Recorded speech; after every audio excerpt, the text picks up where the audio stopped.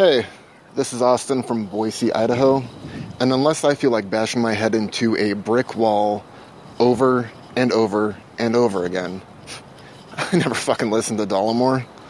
The following broadcast may contain free thinking and open-minded discussion, ideas, skepticism, and adult subject matter. Topics will be discussed using adult language, sometimes gratuitously. Get ready to move the conversation forward. This ain't your granddad's news and comment show. This is I Doubt It with Dollemore. All right, episode 148. I hope you are as ready as I am. I am your host, Jesse Dollemore, and sitting across from me, rearing to go, ready to go at 11:39 p.m. on Sunday, August 16th, 2015, is the lovely Brittany Page. Yeah, don't say I'm ready to go because I'm not ready to go. It's kind of late. It is very late, and I'm scrambling to get my links up as we speak. Links, not sausage links. I assume you're talking about computer links. Yeah, I don't think it would make sense for me to be scrambling to get my sausage links up. What? Listen, you're a riddle wrapped in an enigma, stuffed inside of a something else that's real mysterious. Yeah. That was real good. Listen, like I said, now it's 11:40 p.m. on the Sunday before. Normally, I post the show at 11:55 p.m. tonight. I'm sure you'll get that done. But I don't think that's going to happen. Mm-hmm. Anyway, how are you? I'm doing well. Wow. Tired, but we'll see. How are you doing? But we will see. I'm doing okay. A little tepid. I don't know if that's the right word for it. I'm pensive. I'm pensive. How about that? That a little better? Yeah. My hometown is facing a massive natural disaster. Flame. I mean, I don't want to be too hyperbolic and say that it's on fire. My hometown is on fire. But it's not good. Many, many homes and many thousands of acres, tens of thousands of acres have burned, and it's a tenuous situation, to say the least. Right. The fire hasn't technically reached your hometown yet. It's just on the outskirts. Is that fair to say? Or is it in your hometown? Well, I don't think it's in... I'm from a little tiny town in northern Idaho called Orofino, Idaho. We were not mentioning the name for some reason, talking about it in a very secret agent kind of way. I wasn't. I just hadn't said it yet. Okay. I was just following you. Well, anyway, I'm from a little tiny town called Orofino, like maybe 3,000 people proper, in Orofino proper. However, there is a larger, not when I say larger, I mean a few hundred more people that live on the outskirts, but it's still considered Orofino. So it's probably the carnage that's taking place relative to this fire is happening within fewer than 5 miles from Orofino city limits. And it was started by lightning. That's right. Right? Yeah. Which is a weird thing. Anytime that a natural disaster happens, I find it obviously troublesome because people near whom I was raised or with whom I was raised are experiencing trauma. A terrible thing is happening. The other thing is that there's, especially in the age of Facebook that we live, it's a weird, I'm going to pray for you kind of a thing. And listen, everybody knows I'm an atheist. I don't believe in gods. Any gods. Not your God and not your God. If you believe in Buddha, I don't believe in that. If you believe in Allah, I don't believe in that. If you believe in Yahweh, yeah, I don't got that one either. None of that. So it's not necessarily just completely shitting on praying, but it's also, I don't know. It just bothers me a lot because it's an empty thing to say. Well, it's no different than saying I'll be thinking about you. Well, I mean, I think what you're trying to say is that it's probably more comforting for the person that's saying that than it is the person that is receiving that. Or it might be comforting for the person that's receiving that message as well, because they feel like someone, is thinking about them, is wishing them well. And then the person that's doing that, they feel good about having done something. Well, right? Listen, if the person who is being prayed for, the recipient of the prayer, let's say, if they believe it has power, then it might make them feel good. If someone tells me they're praying for me, then I'd say, great. If that makes you feel better, you go right ahead, because that's for you. That does nothing for me. Right, but if the person believes that prayer will benefit them and they are receiving the prayer and the message that someone is saying, I will pray for you, they're going to feel differently than you do. Right. Okay. Under the same logic, and I agree with you, and I agree. But if someone believed that if I wave a brick painted blue in the sky, hey, I'll be waving the blue brick for you tonight, it does nothing. However, if they feel like it does something, then you're saying that there is some kind of a placebic effect. No, I'm not saying it has any effect at all. I'm just saying that it may be comforting to the person who's saying it. Well, that's an effect. And also comforting to the person that's receiving it if they believe it does any good. Yeah. But I did see one post where someone said that the fire was stopped like 4 miles from their house and that they were so blessed. Really? Yeah, and I Goddamn. don't know. I feel like that's kind of rude. I know that it's the height of insensitivity. I know that they mean it, that they feel blessed and that they're happy that their house was saved. But, really, what you're saying implicitly with that sentence is that the other people, 4 miles down the road who lost their homes were not blessed. And why weren't they blessed, but you were blessed? Well, it's kind of maybe they didn't pray hard enough to have their home saved by this omnipotent God that allows flame to kill and maim and destruct property in some cases, but then not others.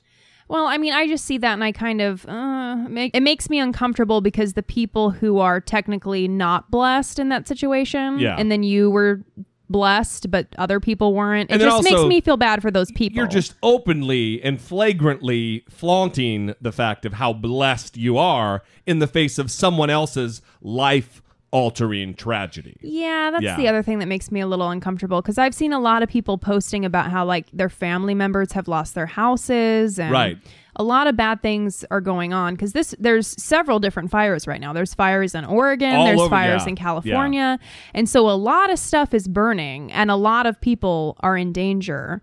And I don't know, when I see those posts, it just makes me uncomfortable for the people that are suffering. It's dickish. That would be your word. I think it's dickish. That would be your word. All right, sir. All right, let's move on. Let us know what you feel about this or any other topic that we've talked about in the past, whether it be episode 1 or episode 147. You can get hold of us by leaving us a voicemail of fewer than 3 minutes at 657-464-7609.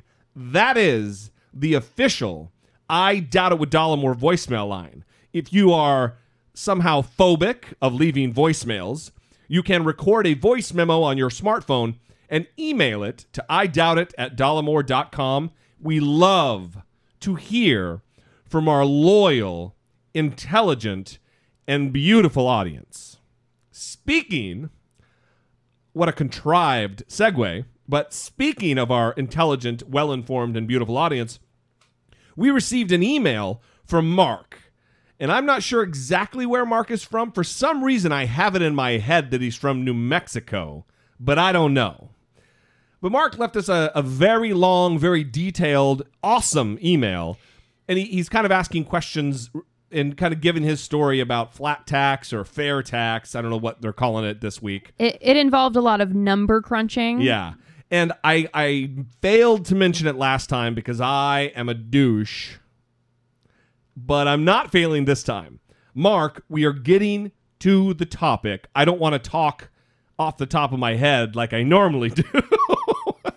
I want to actually put a little research and think time. Well, it requires that. It would have to if I'm going to give an earnest, legitimate answer. We're also trying to figure out how to read it because the email is so good. And we're not going to read the whole thing. I know. It's just really, really long, and it's a lot of number crunching, but it's so good, and we want to try to convey what Mark said in the email. I also want to convey that if you communicate with the show, I might not get back to you right away. In fact, I might not even write back to you, but there will certainly be some sort of communication, whether it be written or whether it be vocally addressing it, which is easiest for me because, I'm a lazy turd. A very lazy turd yes. who has a gift for running his mouth. A gift or... A gift. Yeah. It's a gift.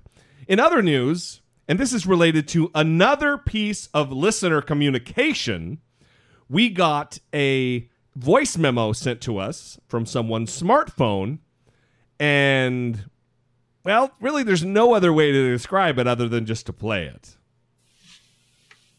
Hi, this is Dave and Sable from the Indispensable Thursday show. We were just sitting around talking about the very heartfelt letter we heard read on your show, Jesse and Brittany. Was it a woman, man or woman? I don't remember. Probably a man or a woman had written in that you'd help them greatly through some very difficult time. And something they said reminded me of a song from 1980. I just wanted to sing a little bit for you.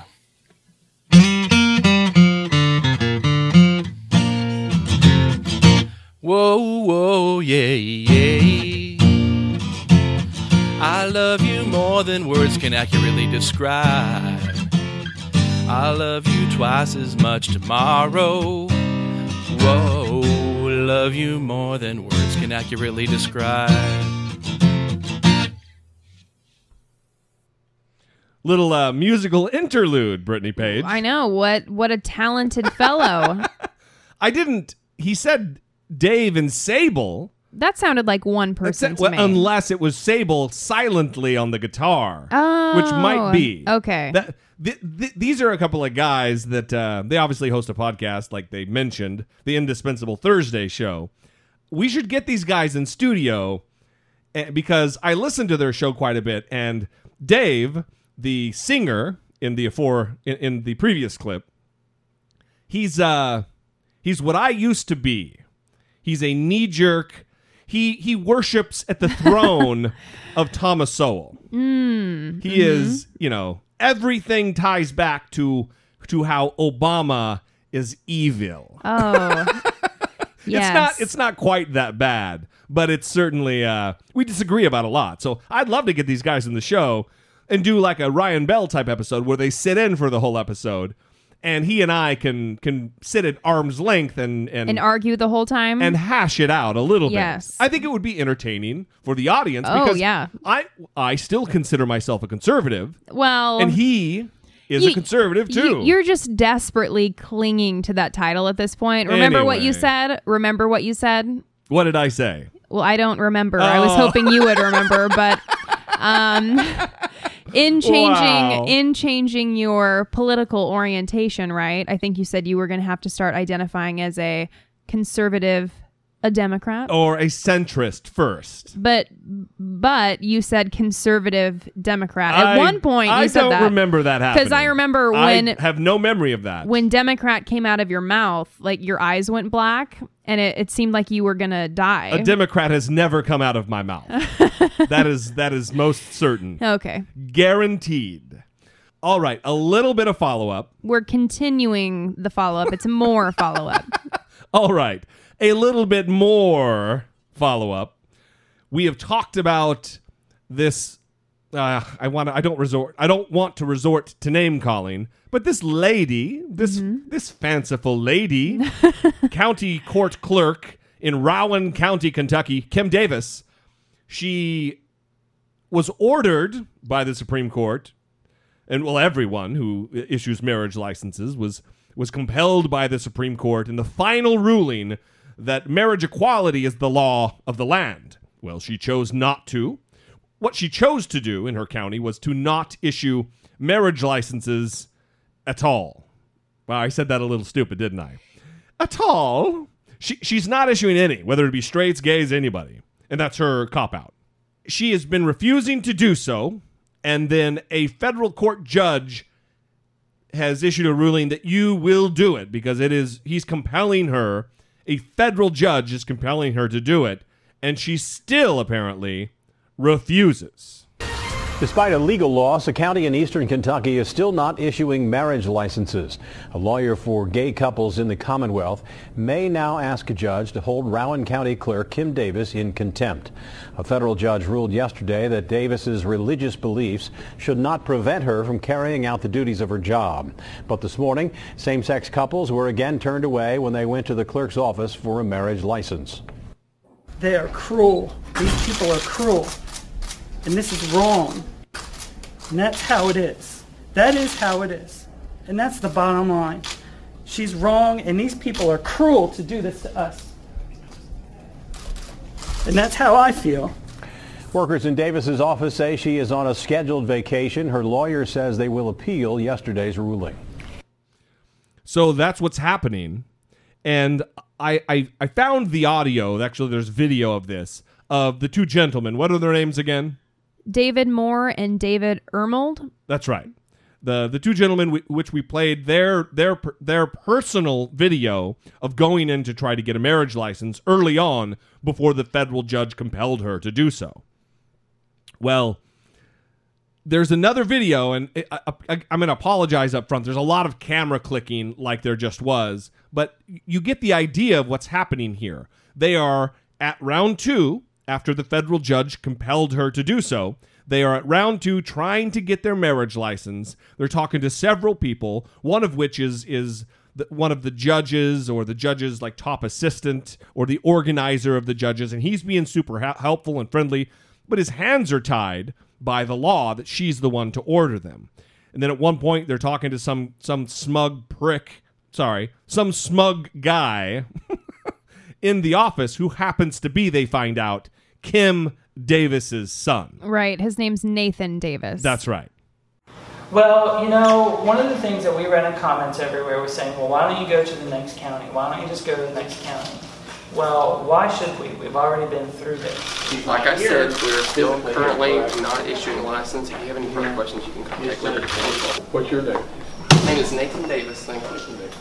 Are you related to these things, to Kim Davis? Like I said, you want to have a good day. That's her son. Nathan Davis. A little nepotism there. Hey, this is David Moore. Hey, we went into Kim Davis's office to ask for a marriage license. She said she is not issuing them today with the injunction. There is no stay on the injunction, and she is not present in her office. Are you able to issue the license? Okay, but you yourself cannot do it if she's not here. Okay, all right, well, you have no way to do it. Fine, okay, yeah. Right. That is why we came to ask. I appreciate you taking the time to talk to me. Nope. Won't do it. So. I guess if you want a statement from me, I will say that people are cruel. We waited for years to get married. We've been together forever, and we waited. He wanted to wait until it was legal and recognized in all the states. This is supposed to be a progressive county. That's what this is supposed to be. This is what we were told. This is the way. This is how gay people are treated in this country. This is what it's like. This is their experience. This is how it feels, right? And if nothing comes of this, at least I hope that other people understand that this is wrong. It's just wrong. We came here, as anyone should be able to, because there is an injunction. Anyone should be able to come in, walk in there, get a marriage license, not have to identify what gender they are or anything. They should just be able to walk in, 2 people, and get it, 2 adults. So, anyone. Originally on July 6th to see if we could get one, and we were turned away by one of our clerks, Brian Mason, and he told us at the time that it was Kim's decision to not give out marriage licenses to anybody, and we asked if there was anybody else at the time who could, give them out, and she told us, of course, Walter Blevins could, but he can't do it, I guess, unless she's out of the building, so he couldn't do it. So we got turned away. With you on just a second here. And this is the guy who's like head of the court, whose hands are tied. Authority, as far as I know, he gives. No, I can't force the clerk to. Well, she's absent today. I know she's absent today. But she has 6 clerks that know how to do the operation, that can trim. The one we just talked to said that they were instructed not to. And then Well, we asked them if Tim did, and they just said that's what they were told. So I have no idea what entity told them. I mean, that would be the clerk's call. As long as the clerks are in there, it's not like she's really absent. That's what I mean. Yeah. That's because they take over her job when she's not there. So I don't know how they can say the clerk's absent. You know, they could be, if they break what she tells them to do, then I guess they could lose their job perhaps. Right. And I assume that's probably what's occurring. I apologize you had to come today and walk away empty-handed. But well, no, that is actually information, and we needed it. So, good luck to you. Thank you. Good luck to you. You're welcome. This is definitely not the opinion of the majority of the people, even in the building, much less Rowan County. It's a very small, basically one person, but a small group of people at the most. We're not going to be the last group of gay people in Rowan County getting married. You know, there's a whole bunch of people it's going to be coming later, and I guess this will set the tone up too. Are they going to be afraid to get the license? Are they afraid they're going to get, you know, if they see it can be done, and once it's done, it's going to help a lot of people way later. That last part, I think, is very uplifting, very promising, that he says, even the gay gentleman who's trying to get a marriage license says that her opinion is not the majority opinion in the building or even the county, that she's like the last holdout with these bigoted opinions. Where and I guess this is just prejudice on my part, I thought that the entire county was, you know, no good, subjugating and oppressing these gentlemen even after the ruling of the highest court in the land. Yeah, I think like the first video, this video is also emotional because they say, you know, this is what happens. This is how we're treated. Now, at least we can get the message out that this is how we're treated. And it's really disturbing that 2 people would walk in, say, can I get a marriage license? And someone is standing there saying, no. Right. You're gay. That's right. I'm sorry. You can't have one. And he doesn't even say it in a customer service oriented way. Oh, no. He's a smug prick. Well, he was the one from the first video from behind the counter. That is him. That addressed them in a very negative way, was very disrespectful. Your business has been handled. Right. Listen, I think my gaydar is probably faulty, but it's going off with her son. It's ding, ding, ding. I'm not saying that her son is gay and closeted, but when I think of a guy who's gay and closeted, her son is kind of the guy who comes to mind. I think you're just saying that to upset Nathan Davis. I don't know. I don't think Nathan Davis is likely listening to I Doubt It with Dollemore, but maybe I'll shoot him a link on his Facebook page. Or maybe a listener will reach out and shoot him a link on his Twitter or Facebook page. So while it is tragic, obviously, that this is still happening, that this is...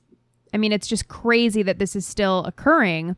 Just as a reminder, everybody, it's 2015. Right, but I'm very thankful to these 2 men who are videotaping these encounters, putting them on the internet, and getting the word out that, listen, this is still happening. We're still being treated as second-class citizens. And they're doing it at risk of public ridicule. Right. It's awesome. They're brave. I mean, it is a brave thing.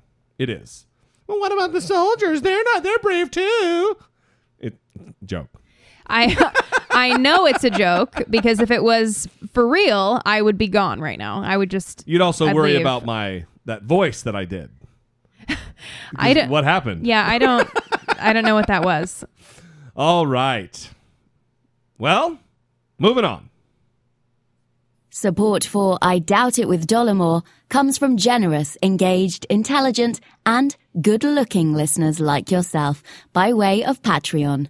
You can contribute per episode, as much or as little as you'd like, comforted by the knowledge that you're within your budget and helping move the conversation forward, one podcast at a time. If you too would like to become a supporter, please visit patreon.com/I Doubt It with Dollemore. So the Dollemocracy segments are getting longer and longer and earlier. And this one's no different.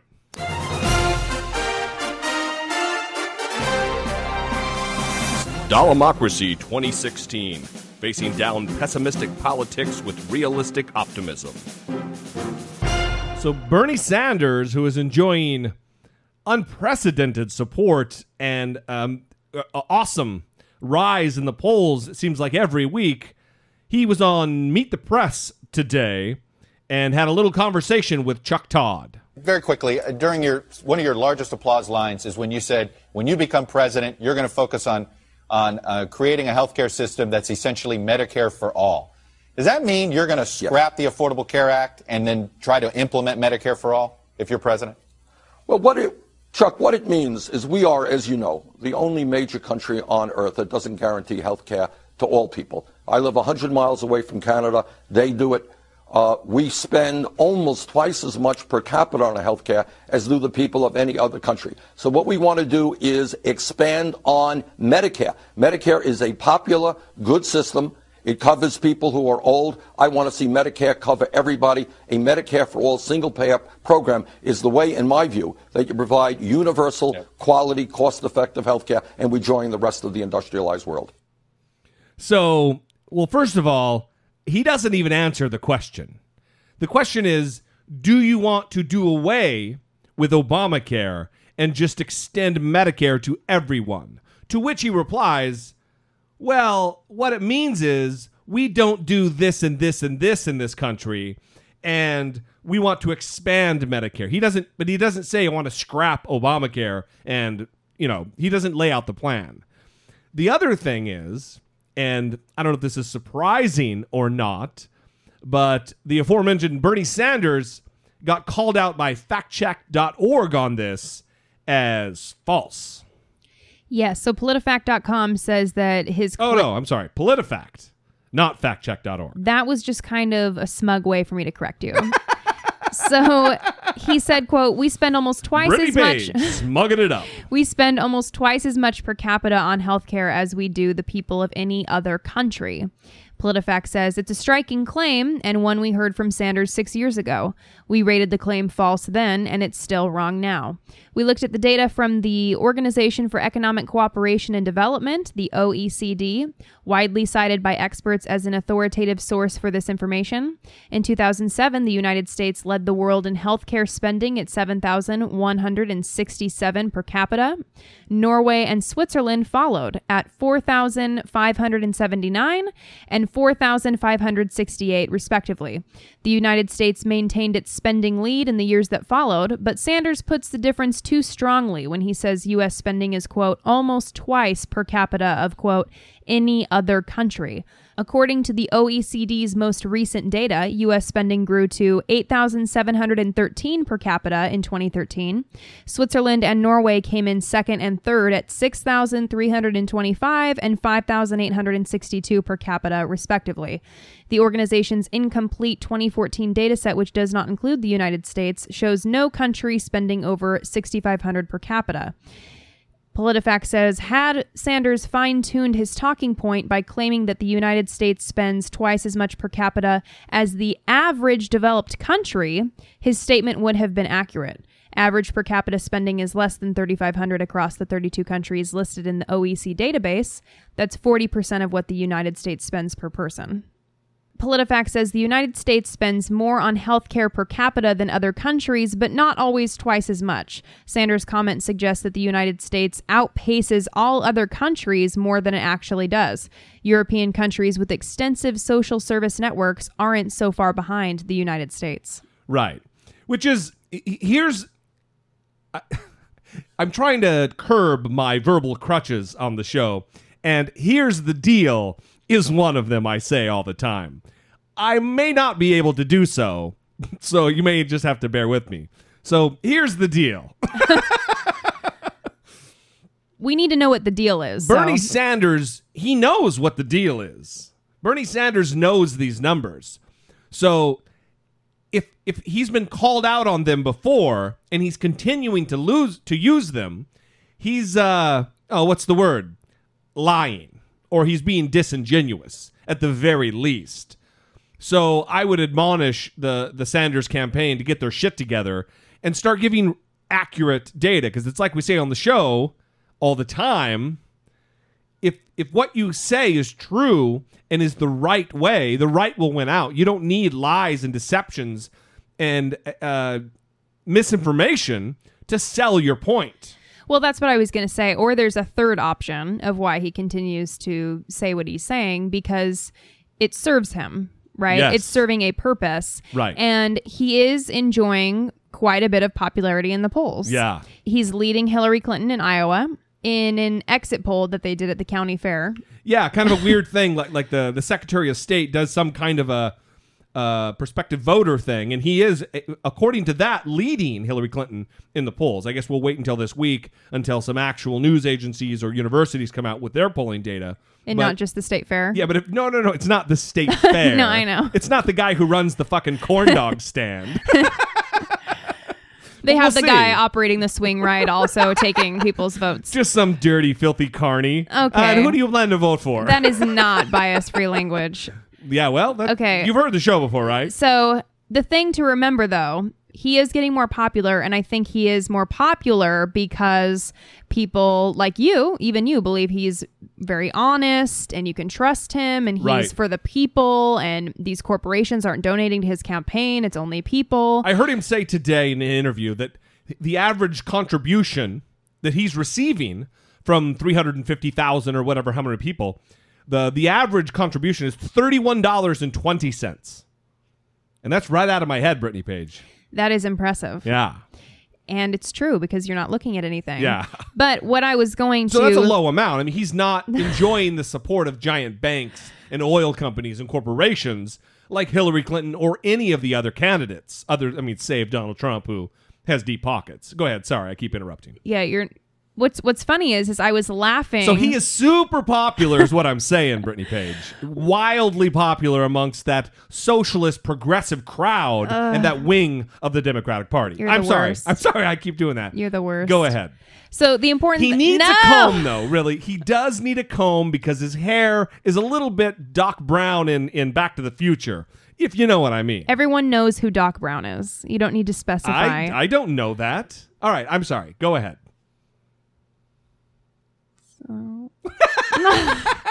Go ahead. So the thing to remember is he's still a politician, right? So he still has talking points and he's still wanting to advance his argument, and he may not always use facts to do that. And even though he is, very trustworthy and he's obviously speaking to something in a lot of people, the thing to remember is that he's still a politician. Yeah. So don't just everything Bernie Sanders says isn't gold. Well, it's kind of Obama-esque in that way, where he's becoming this Messiah type character where he can do no wrong, and he is without blemish. He is sin free, and he's traversing the countryside, saving humanity, and people are they're putting him up on this weird political pedestal like they did Barack Obama, and look where that got us. Fucking complete terrible gridlock. Well, apparently a president who feels he's intellectually superior to everyone else and will not sit down and legitimately interact with the opposite party. Apparently you're going to have more in common with Dave Anyway, than all right. you think. Moving on. Hillary Clinton apparently she thinks she's a fucking stand-up, telling jokes about things that probably shouldn't be joked about on the campaign trail. By the way, you may have seen that I recently launched a Snapchat account. I love it. Those messages disappear all by themselves. First of all, she's like 67 years old. How old is Hillary Clinton? I don't know, but why is that relevant? Because I'm not 67 and I don't know anything about Snapchat. She is 67. Wow, you knew that. It's pretty impressive. Everybody's going to think I'm looking down at notes or something. You were not looking down at notes, and people should know I have no reason to make you look good. That is true, actually. That is the most credible thing you've said ever on the show. Yes. Well, here's my thing. It's to what end did she tell this joke? Because this was a script. Listen, nothing. Here's the deal, Brittany. Oh, God. I knew it was coming. Nothing Hillary Clinton does is off the cuff. Everything she does is scripted to the gnat's ass, as they say. Was it scripted when she got the pork chop on a stick and lemonade from the state fair as well? Yes, because she doesn't start eating it until the cameras are on to make her look like a woman of the people, mixing with the unwashed masses. Eating a pork chop on a stick. Delicious, by the way. Delicious. I've just never heard of it. So anyway, they had the talking heads on CNN discussing the matter of the Snapchat email joke and the levity that she's trying to create around it. There's a strategy here. It's the same thing Bill Clinton did under the advisement of a guy named Lanny Davis, who was their chief White House advisor. And it's kind of if you have dirty laundry, you get it out there first, and everyone will think, well, it's not that big a deal. They already talked about it. So if she starts making jokes about the email thing, I think the camp is hoping that everyone will just say, well, she's joking about it. It can't be that big a deal. But this is political strategy at its finest. Anyway, on to the CNN talking heads. Good joke or off color? It was a good joke, but it wasn't appropriate to tell it. I mean, the fact that she thinks this is a laughing matter when the FBI is investigating her, I think there's a mismatch between how she views the scandal and how everyone else outside the Clinton bubble does. First of all, I don't know who that is talking, but it's not a good joke. That's not a good joke. I don't know that there's ever been a good joke told about Snapchat, first of all. Anyway. Have you heard all the jokes about Snapchat? You're being pretty judgmental right now. I am an expert in all things Snapchat joke related, and I don't think any of them are good. Okay. Mo, you worked for Hillary Clinton back in 2008. I'm guessing that you're hearing from your friends who are inside the campaign what some of us are hearing, which is that they were not so worried, and maybe they're a little bit more worried now. Yeah, look, at the end of the day, I don't think that emails are going to be the deciding factor for people who go into the voting booth. But I do think that the firestorm around us has taken a lot of oxygen out of the room, that they would rather be focused on the issues rather than be talking about this. So I think that's why you're seeing them step up their effort now to kind of put all the questions to rest. And I think that joke, probably more than anything, served as a reassurance to her supporters, right? That, I'm not down. This thing is not stopping me. I'm moving forward. And there's nothing to see here. Governor. Come on. All you have to do is say the word Colin Powell. You say, well, actually, former secretaries of state have done exactly the same thing, use their own personal email for state business. It's exactly what Colin Powell did. Except for the fact when Colin Powell took office, when he assumed his duties as Secretary of State, email and the internet was nowhere near what it is now. In 2001, January 20th, 2001, when Bush assumed office as President of the United States and subsequently nominated Colin Powell to be Secretary of State, think about in 2001 what was going on. Come on. Is not going to be the attack on Hillary Clinton that the Republicans are going to be successful with. They'll find something new, but this is not going to get them to the finish line. I disagree because I think the fact that it does play into her vulnerability as a national security candidate. She set up a private server for her own personal convenience that potentially compromised national security. Add that up with her record as Secretary of State, I think it paints a big But that wasn't a problem with Colin Powell. And Eric, go ahead. Let me just say, it was an inappropriate joke. And especially when you have the FBI trying to recreate the email record that she deleted to see what could have possibly fallen into the hands of the Russians and the Chinese, it completely inappropriate. I think some things have to happen here. Number one, the State Department has to stop running cover for Hillary Clinton by minimizing the case against her in their background conversations with reporters. This is serious business.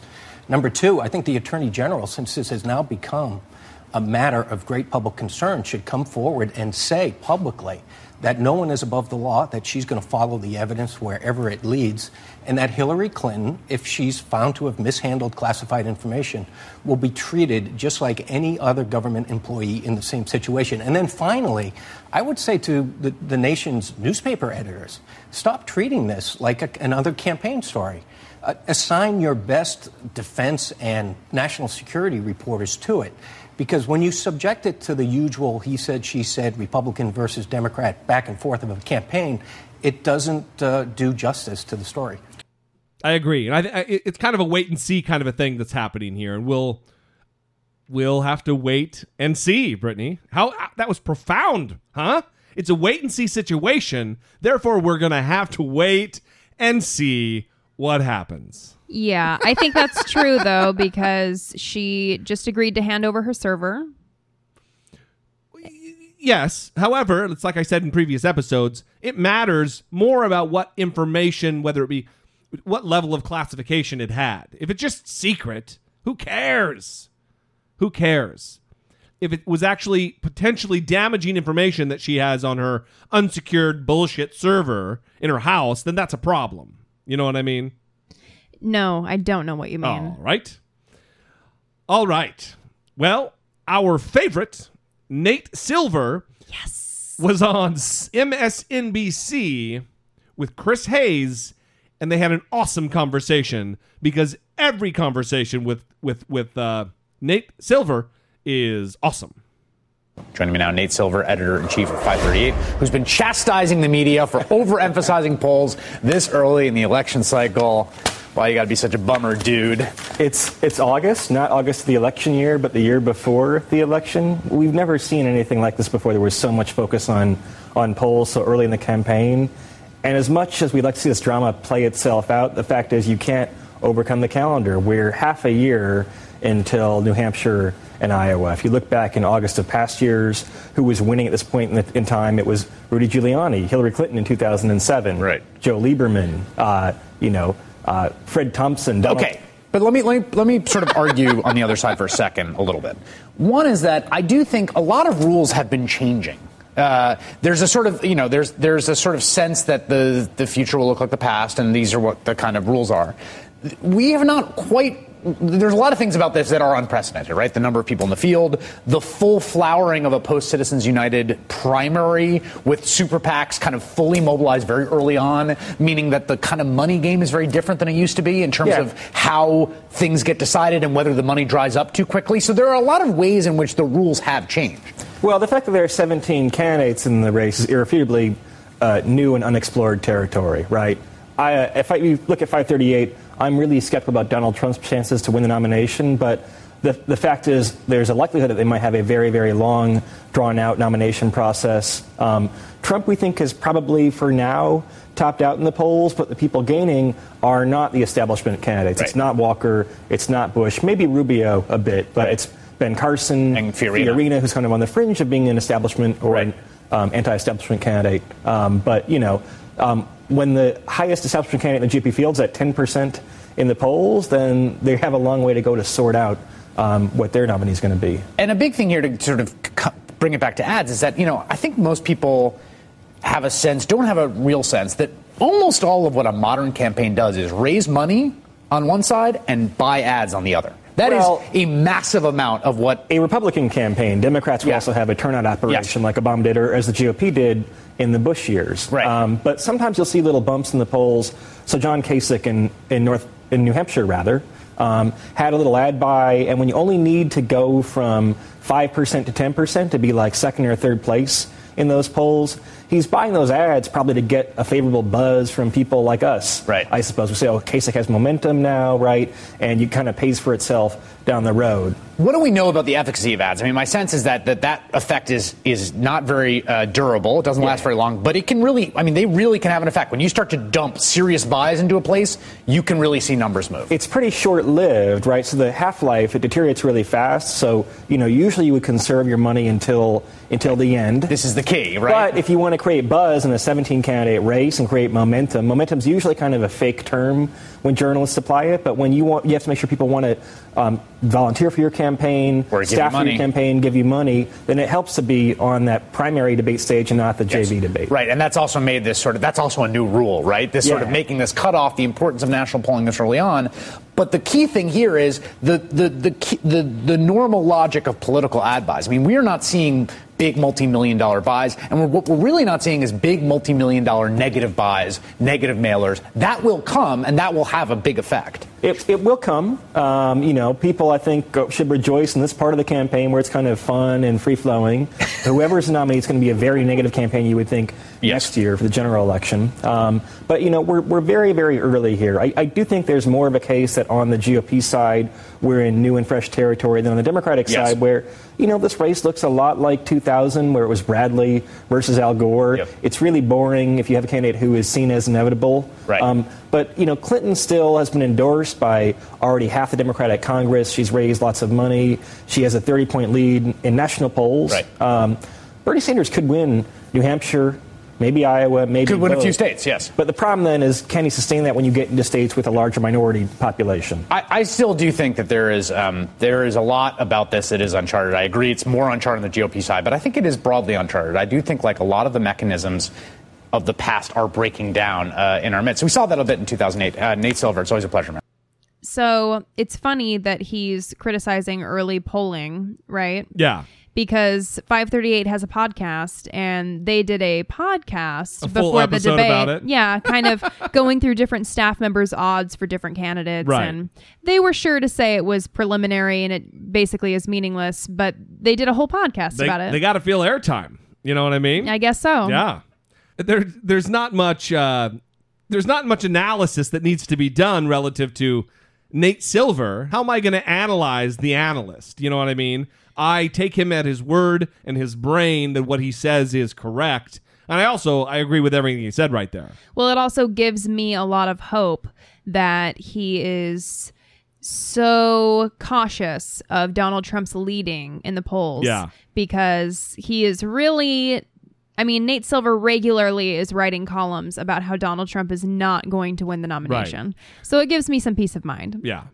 Well, speaking of being wrong or not being wrong, the juxtaposition of that, Jeb Bush recently said that student loan debt under Obama is twice as high as it was before. And I don't know whether it's Politico or factcheck.org, because apparently I don't read anything, and I'm speaking off the cuff right now. But I'm sure Brittany will set me straight when she reads what she's getting ready to read. It is PolitiFact again. And I said Politico. Yes, which I don't think does fact-checking. No, they don't. I'm just dumb. Go ahead. So the statement that was ranked as half true on PolitiFact.com is Jeb Bush saying, quote, "There has been a 100% increase in student debt under this Democratic White House." He said this on Monday, August 10th, in a Twitter exchange. Oh, on the Twitters. And they read that as not all true, half false. Half true. Half true. You're being very pessimistic. In a Twitter back and forth with Hillary Clinton's 2016 campaign, former Florida Governor Jeb Bush said Democrats don't have a great track record for keeping student loan debt in check in recent years. On August 10th, as a part of promoting her college affordability plan, Clinton tweeted a graphic that said, quote, $1.2 trillion, the amount 40 million Americans owe in student debt, accompanied by the text, quote, "Cost won't be a barrier to education. Debt won't hold you back." Bush, running for the Republican nomination, responded with his own similar graphic that said 100% the increase in student debt under this Democratic White House. Hillary Clinton mortgaging the future of college grads for 4 more years. I would have to say that it seems like the ability to take out a student loan is the choice of the student. And also, sometimes the only way the student is able to finance their education. So what is the Bush plan? I obviously you don't have, that's rhetorical, but so what do they say is half false or half true, as it were? So PolitiFact asks, has the student debt really doubled in the past 7 years, and is it fair to tie it to Barack Obama's presidency? The numbers, for the most part, check out, but experts told us that rising student loan debt is a trend that started long before the Obama administration. Quote, the long-term trend of colleges becoming unaffordable goes back to the mid-1980s, when private colleges started jacking up the prices, said Stephen Bird, a senior policy analyst at the New American Foundation and an expert in higher education policy. Quote, in more recent years, it's been the publics that have seen bigger percentage increases in tuition. Huh. Total student loan debt has increased about 86% since Obama took office, a bit under the 100% increase that Bush cited, according to figures from the Federal Reserve. At the end of 2008, right before Obama was inaugurated, the total student loan debt was $640 billion. By March 2015, student loan debt was $1.19 trillion. Well, it's not the only thing that Jeb Bush is wrong about, or has been, or will be wrong about.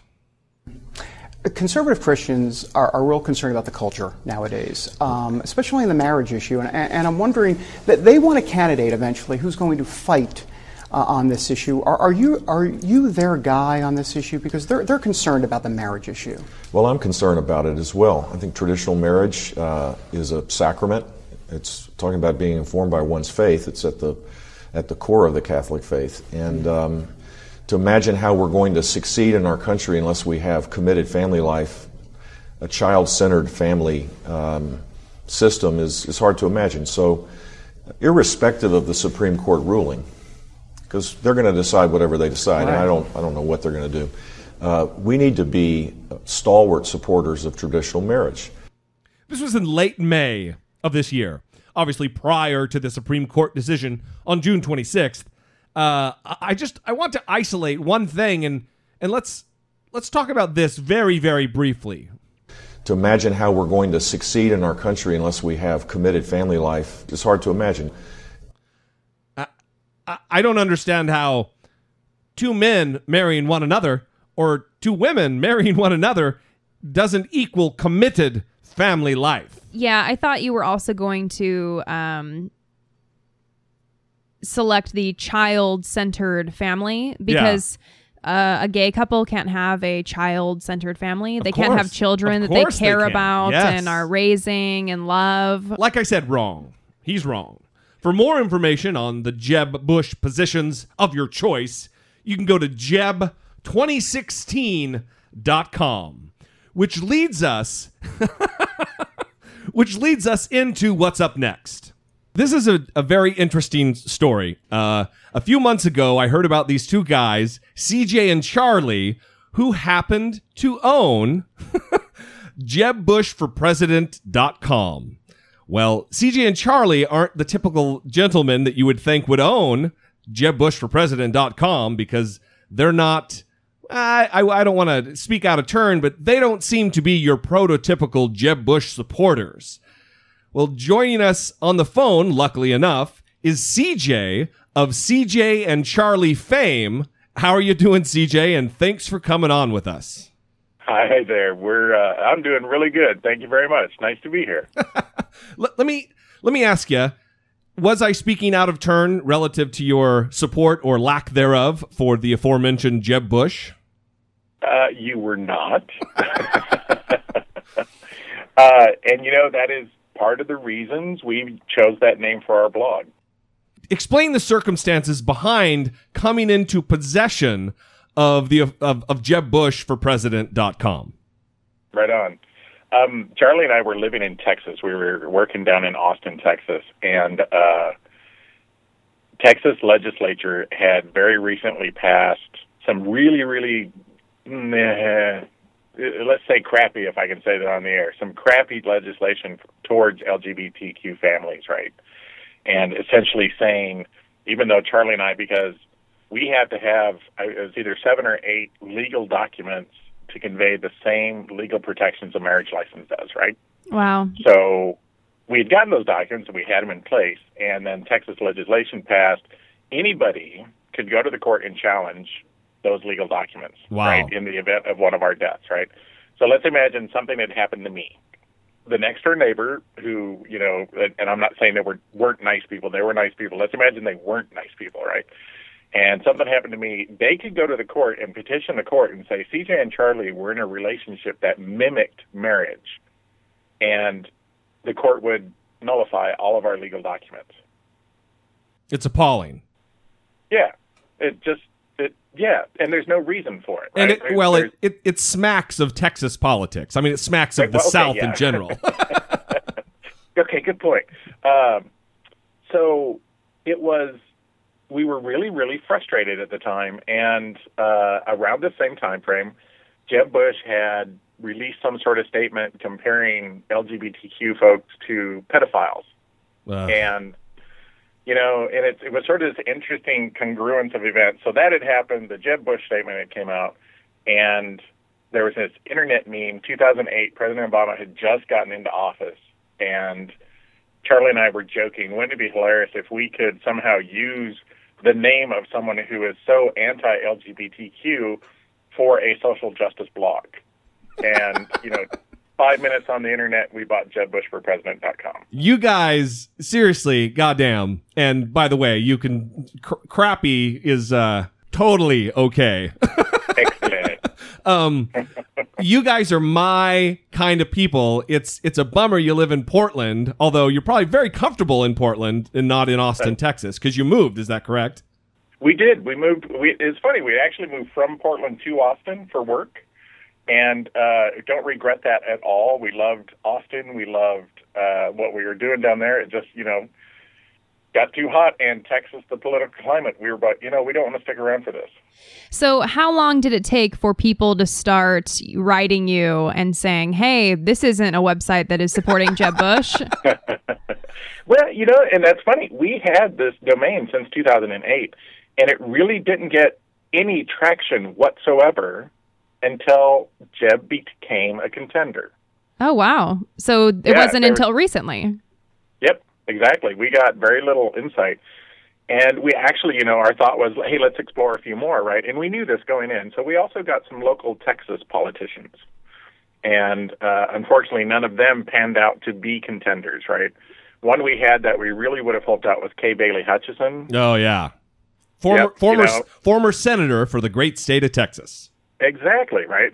She was actually a wonderful person who was very progressive, but it was one of those things until they put themselves in the limelight that we could get traction, it really didn't do the blog any good. So we'd actually gotten all the way down. The only one we had at the time was JebBushForPresident.com.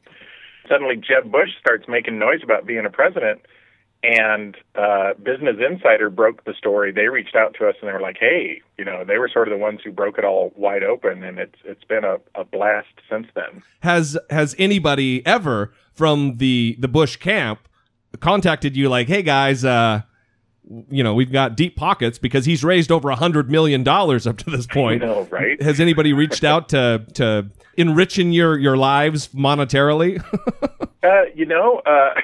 No, not officially. We did have early on, right after Business Insider broke it, someone sent us an email, hey, I'd like to buy this domain for my brother for his birthday. Would you be interested?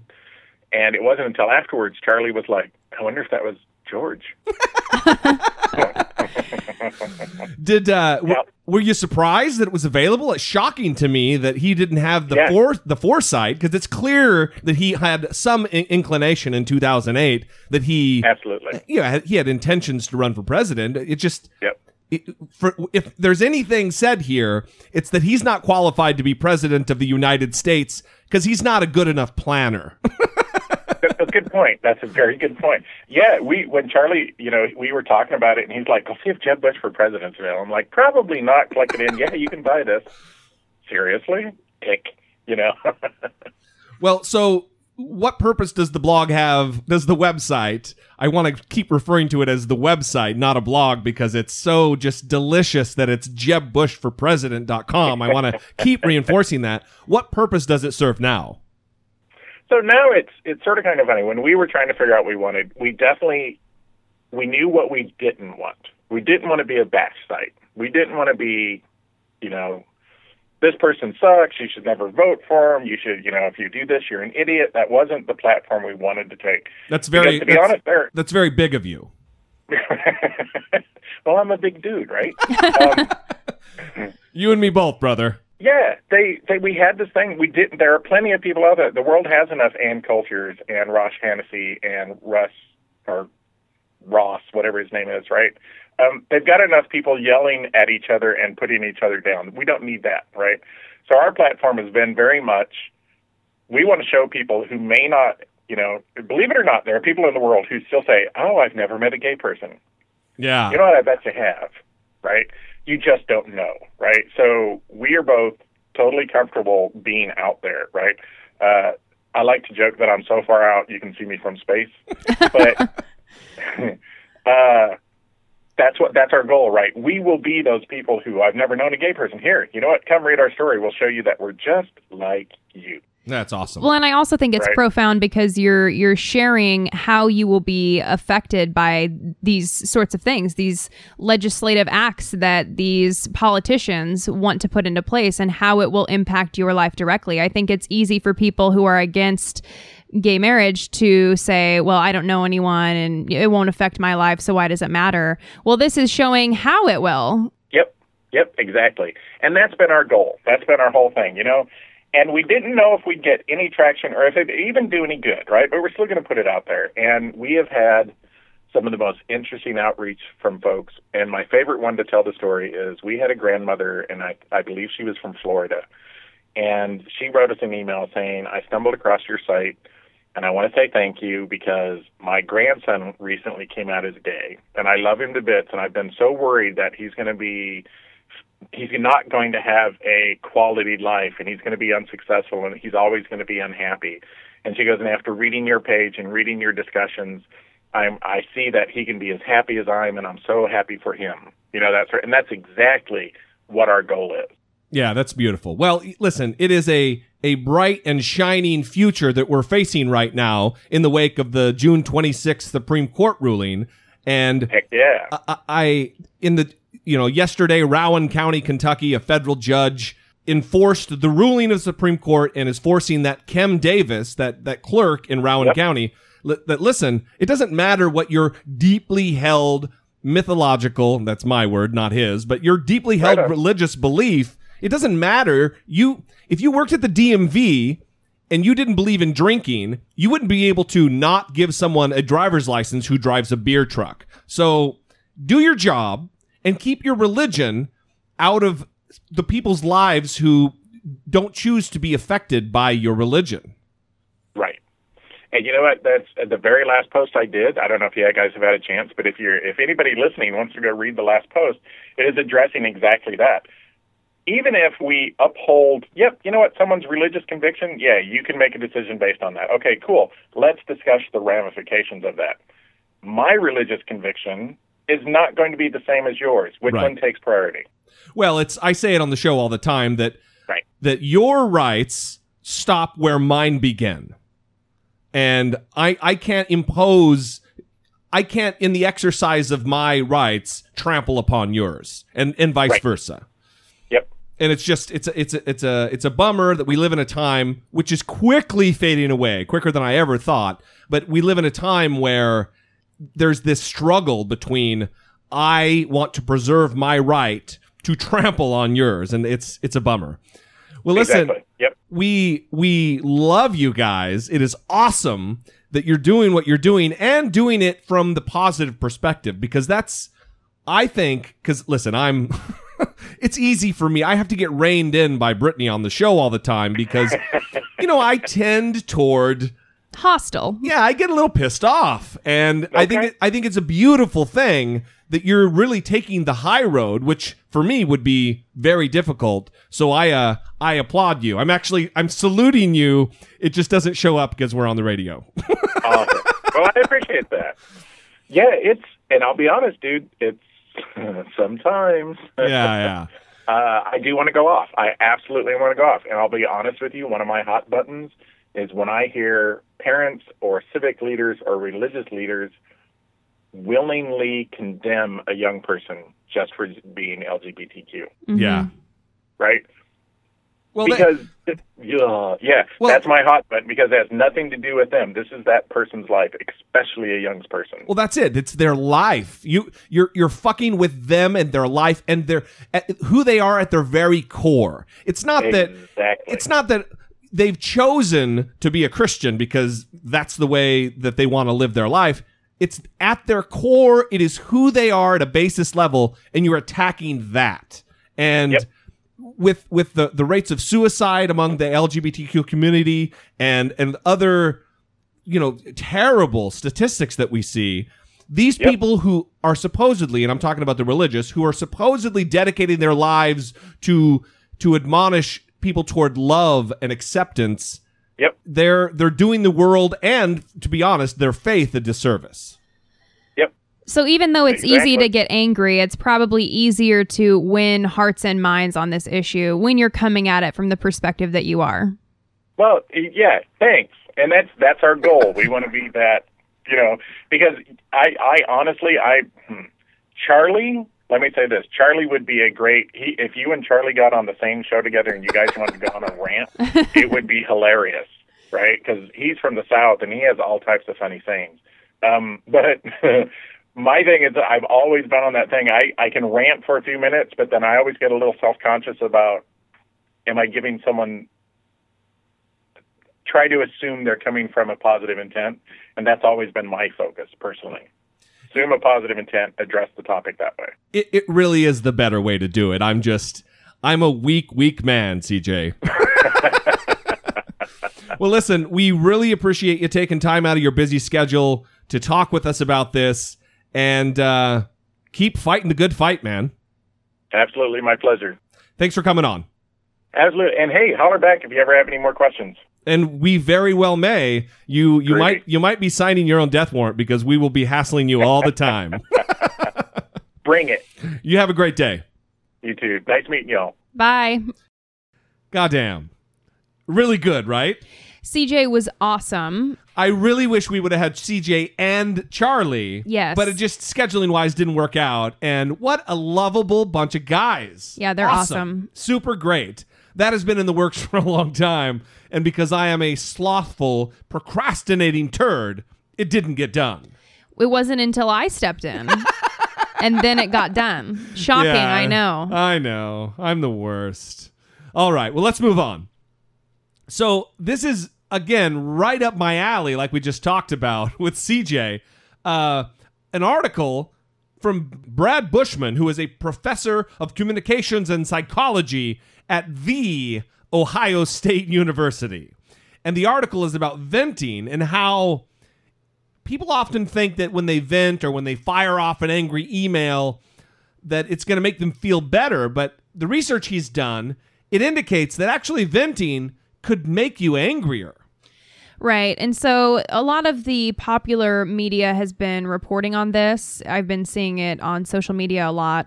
And I want to talk about what the research was and then also talk about the connections that people are saying, because they're saying that venting is a problem. Venting online is a problem. Like and the email thing. Yeah. And then or firing off a Facebook post or a tweet and sending it out into the world. Prematurely, as it were. Yeah. And the research that Brad Bushman did doesn't really have anything to do with doing things online. So I'm kind of confused by the connection. But let's talk about the research, and then we'll get to that. So Dr. Bushman has conducted multiple studies that show that venting anger or frustration isn't beneficial. In one study, published in the Personality and Social Psychology Bulletin in 2002, he asked 600 college students to write an essay on abortion. He matched each student with a partner, in reality a researcher, who purported to have the opposite view and rated the student's essay negatively on organization, writing style, and originality. Goddamn, psychology is a beautiful thing because they love to fuck with people. Go ahead, sorry. Dr. Bushman then divided the students into 3 groups. The rumination group was instructed to hit a punching bag while thinking about the person who graded their essay. The distraction group was told to hit the punching bag while thinking about becoming physically fit. and the control group did nothing. Then each student reported his or her mood, choosing from angry adjectives such as mean, hostile, and irritated, and feel-good adjectives such as calm, happy, and relaxed. How about real cool? Was real cool in there? I don't know. I'm feeling real cool. Maybe there was a fill in the blank. The students in the rumination group were the most angry and the most aggressive, while those in the control group who did nothing to vent were the least angry or the least aggressive. Now let's stop. We're stopping, everybody. In the rumination group, people were instructed to hit the punching bag while thinking about the person who graded their essay. Right. Who told them that they weren't good in the areas of organization, originality. So they're focusing on the person who was negative about them. They're also hitting a punching bag. Right. They're doing something that's inherently aggressive and is going to make you feel hostile. Right. You're punching a punching bag. Where the next person is punching a punching bag, but thinking about getting physically fit. Right. And they say that those in the rumination group that were hitting the punching bag and thinking about the person, they were more angry or aggressive than those in the control group. Of course they were. Yeah. And so this article is talking about how, experts say e-venting is particularly risky. We think it's private because we can do it in a secluded place like our bed while we're in our pajamas. Wait, hang on. Where did they get to e-venting? That's what's kind of confusing to me. Did they do research on e-venting, or did it go from punching bag to Facebook with there's no connection? It's just a disconnect. Well, that's what I'm seeing in a lot of these articles that are talking about this specific research article. That's weird. And then talking about the e-venting. Which, I understand if experts are saying, okay, e-venting is also bad. We're going to give you an example of a research study where they did vent and then they were more angry and aggressive. But they were hitting a punching bag. It's kind of a different thing. Yeah. So this is similar to what we talk about where, my favorite assignment that I ever received, I think I was a junior in college in biopsychology, and my professor had us pull research articles throughout the semester. We had to do it 3 different times, I think. We had to pull a research article. No, wait. We had to find... This was so long ago. Yes, we had to find a research article reported in popular media. So just, like this. Right, and then tell how the media fucked it up. Yeah, and then go find the real research article, read it, and compare the two, and write a paper on it. So you're thinking the media just jacked this one up, and they're extrapolating E from whatever, these E benefits. That's like a Veterans Administration health thing, but they're extracting results from this that don't exist or were not intended, maybe. Yeah, when they talk about this specific study, and even though they're talking to the author of this study about e-venting, this particular study that they're referencing, they were hitting a punching bag. They didn't go on Facebook and vent about the person criticizing their abortion essay. Right. So it's just kind of a different thing. And maybe this is how Mike Huckabee lost all his weight. Someone criticizing his wacky stances on abortion and going and punching on a punching bag while thinking about the greater and physical fitness, Brittany. I guess that could be a possibility. It could be.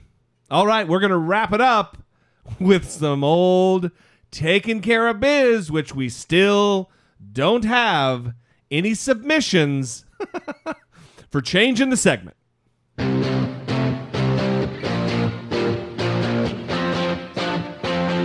Taking Care of Biz. LeBron James. LeBron James, you say? LeBron James is taking care of biz. Cleveland Cavalier, professional basketball player, arguably one of the most talented men who's ever held a basketball, LeBron James. He is giving kids from Akron, one with challenging backgrounds like his, the chance to go to college for free. The NBA star has partnered with the University of Akron to provide guaranteed 4-year scholarships to the school for students in James's I Promise program who qualify. The scholarship will cover tuition and the university's general service fee, currently $9,500 per year. James told ESPN he plans to provide this for 1,100 kids, which would cost his foundation a total of $41.8 million at the school's current rates. Unbelievable. Let me tell you something. Here's the deal, Brittany. Let's hear it. What is the deal? I have for a long time not liked LeBron James because he hasn't handled his media that well. His persona, his public persona. Same reason why, although I'm a Lakers fan, have not liked Kobe Bryant.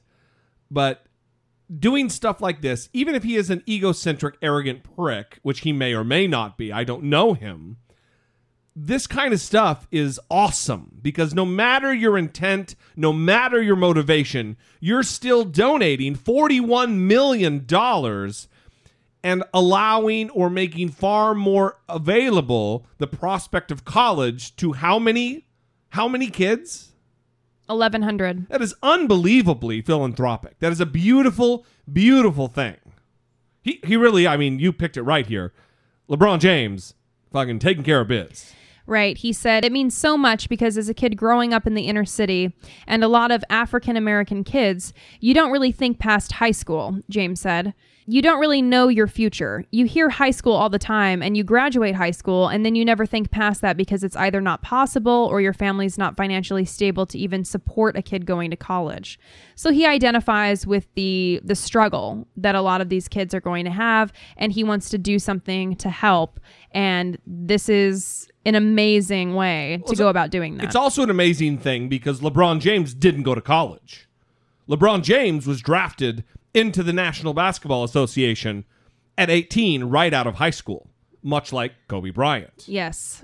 So it's a beautiful thing that he's really giving kids a step up. It's awesome. Well, it's directly impacting 1,100 kids. He's changing the futures directly of 1,100 kids. I hope that they have some mechanism in place to follow these kids and give some support other than just monetary support,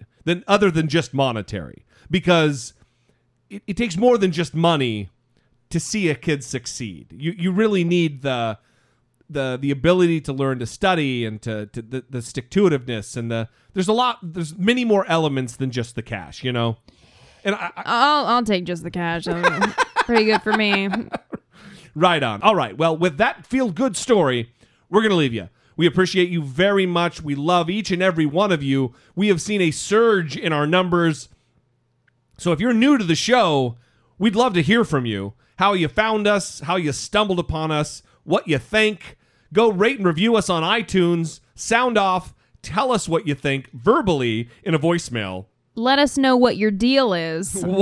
I'll tell you what the deal is. 657-464-7609. Again, fewer than 3-minute voicemail or 2 fewer than 3-minute voicemails, adding a 6-minute voicemail. I guarantee that fucker's going to get edited down, though, because nobody got time for that. If you don't like the voicemail situation, email us a voice memo from your smartphone to idoubted@dollemore.com. We love you. Go check out dollemore.com again. On the left-hand side of the page is the Amazon link. Apparently, I've gotten some feedback that it might be a little dinked up, so I'm going to try to find somebody who is more technologically aware than I am to get that fixed. So for those of you who have reached out, I'm getting that fixed straight away. Don't you worry. I mean, don't go putting your purchases on hold, but I'm going to get it fixed, so it's going to be back in for everybody, not just those who have Chrome or whatever. And I'm rambling, so I'm going to stop. We love our audience. We appreciate you joining in with us, to communicate with us, to help us move the conversation forward every single episode. Twice a week, joining us in this special thing that you and Brittany and I have created. It's special, and we think the world of you. So until next time, for Brittany Page, I am Jesse Dollemore, and this has been I Doubt It. To imagine how we're going to succeed in our country unless we have committed family life is hard to imagine.